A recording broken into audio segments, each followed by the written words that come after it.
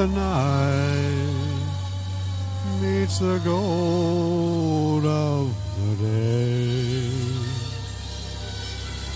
Someone waits for me.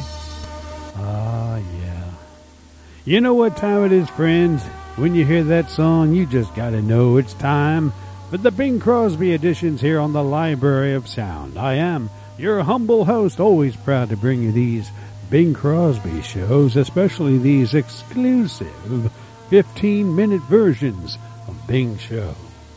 Today, we have a program from January 17th, 1956, as Bing and Ken, they're going to get together and they're going to talk.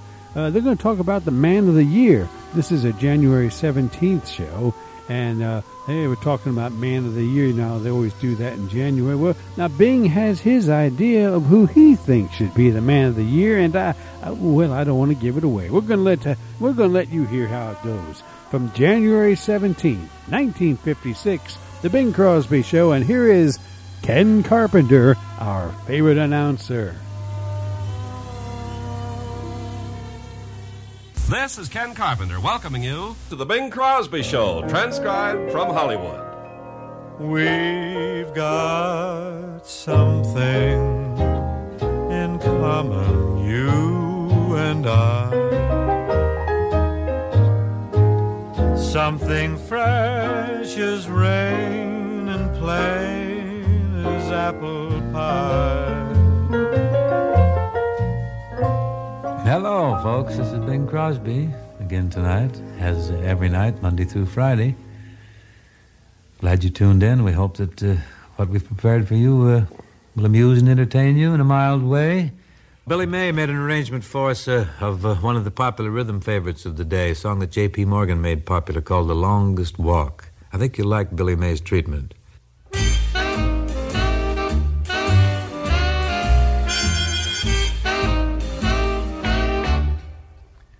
I took the longest walk in the world last night, from your arms to your front door. I heard the saddest words in the world last night, when you said you love me no more. I won't believe it's true.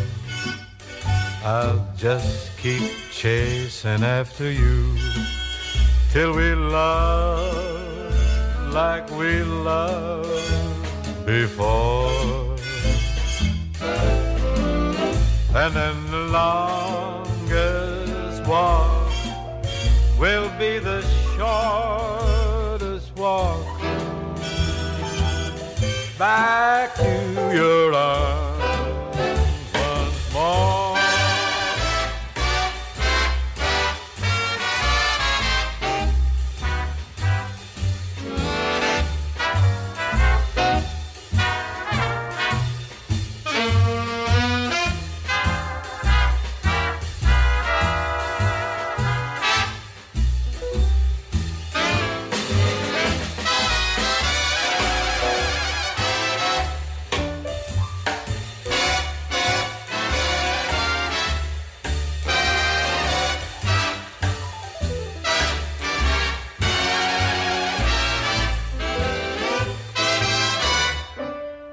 I won't believe that it's true.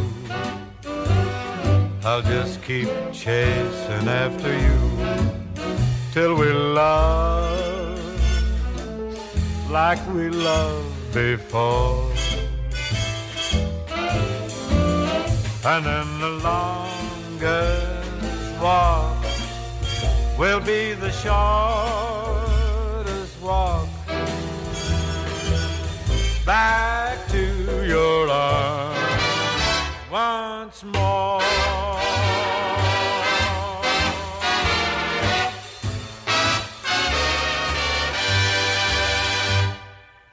I have a ballad here now that I'm very fond of. It's this season's crop, rather a rural motif, called Suddenly There's a Valley.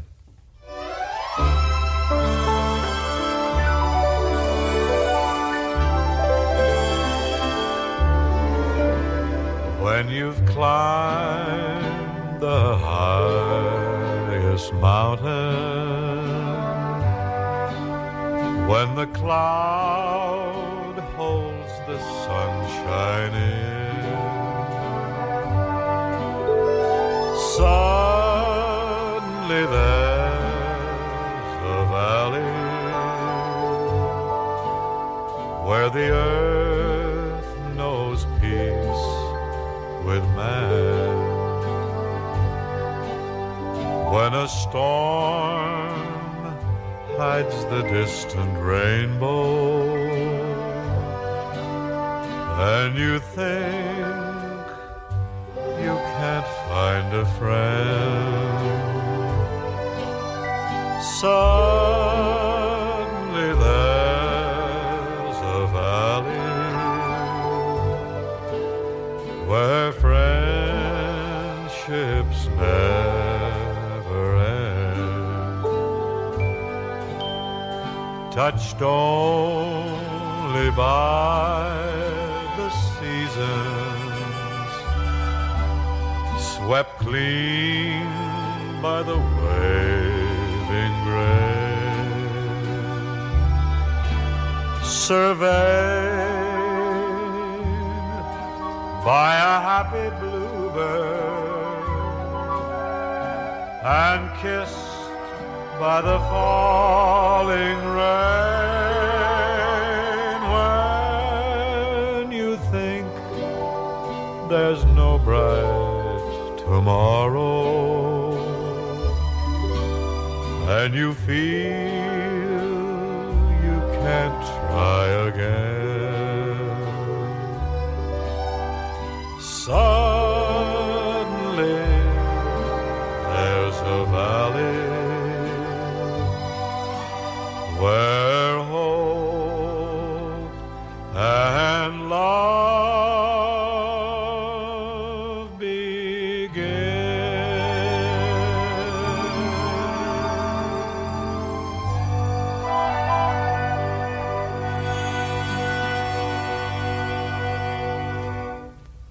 Oh, Bing. Hello. Here it is, January 17th. The big magazines have long since picked their man of the year, but you haven't opened your mouth on the subject yet. Well, it's not that I disagree with any of the various selections, Ken. It's just that I go on year after year casting my vote for Benjamin Franklin, whose 250th birthday the free world is observing today. Hey, that's right. This is poor Richard's birthday. And there my boy was a man. Even as a boy, he was quite a man. Tall, handsome, strong, terrific swimmer, all-round athlete. I always thought Franklin was a bookish sort of a lad, sat around with his nose buried in Plutarch's Lives, Mather's Essay to Do Good, and all those things. No, you name practically any social, scientific, and political activity, Kenneth, and you'll find that Ben Franklin's tried his hand at it, usually with profoundly beneficial results to humanity. Yes, indeed. Today, you know, most great men are considered great because of a major contribution to a single field of endeavor. But Ben Franklin, now, he had sort of an intellectual shotgun, which he fired with uncanny aim at targets ranging all the way from how to make a better kitchen stove to liberty's priceless assets, freedom of speech, press, and religion. Well, that old Franklin stove was a beauty. Their folks up in Boston and Philly, they still are proudly using the same model. I wouldn't swear to it, but I'll bet there are more lightning rods atop the national roof today than radio aerials and TV antennas. That's another Ben Franklin contribution. Lightning rods? Sure. Oh, I'd forgotten that one, but he certainly was a man way ahead of his time. You bet he was. I have a feeling that if Franklin had lived to be 90 instead of a mere 84, he'd have tackled the problems inherent in launching man-made satellites. His most monumental and lasting efforts, of course, were directed toward the emancipation of human thought. His powerful, down-to-earth writing, laced with ageless wit and humor, became a literary bulldozer plowing up the withered roots and stubble of dead thinking. And in the new furrows, he sowed the seeds which eventually blossomed into the abolition of slavery, of universal suffrage, and the ideal which today we call the rights and the dignity of the individual. Perhaps other men have been greater than Benjamin Franklin, but no man has ever been more human. He was a talented gentleman. He certainly was. Jimmy Van Heusen and Sammy Kahn wrote some beautiful songs for Our Town, which was seen on another network early this fall, featuring Mr. Sinatra. They did a beautiful score, and here's one of the ballads from the piece, which I am particularly fond of.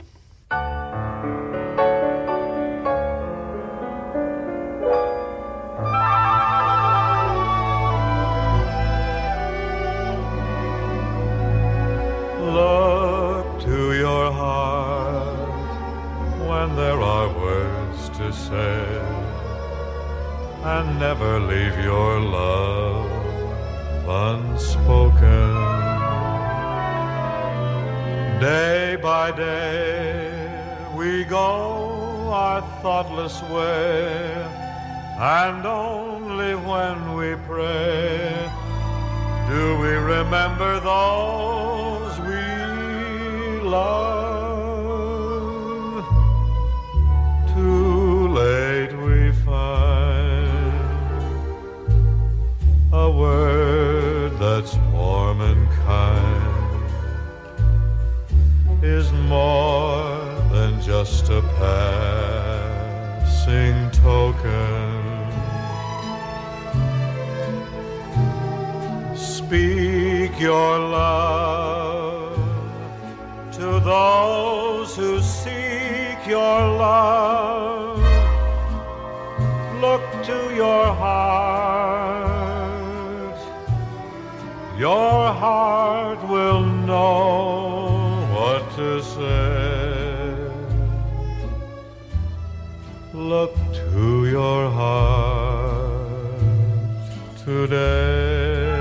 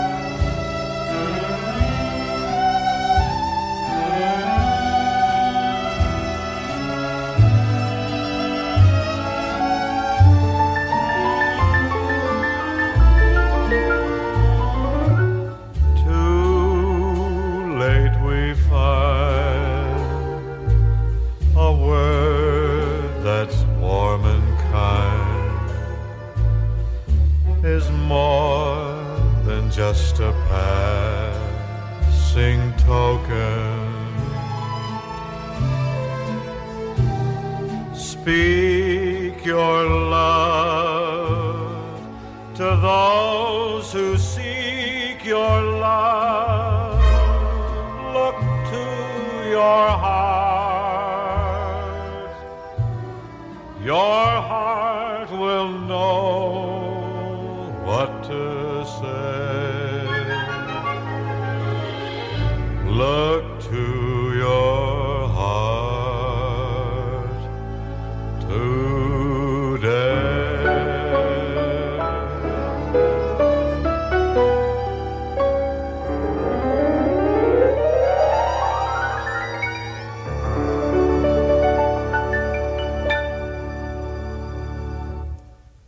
And now, if I may, I'd like to stress the importance of United States saving bonds in every American's future. By investing in these saving bonds, you provide for your own financial security and you contribute to America's economic stability. It's an ideal way to save because they're absolutely safe. They're guaranteed by Uncle Sam and they're protected against loss, theft, or destruction. Join payroll savings for regular investments in savings bonds. We've got something in common, you and I. Something fresh as rain and plain as apple pie. That seems to be it for this session. I hope we can all get together again tomorrow night. Same time, same place. Meanwhile, good night and thank you. The Bing Crosby Crosby Show was produced and transcribed in Hollywood by Bill Morrow and Murdo McKenzie. This is Ken Carpenter wishing you a pleasant good evening.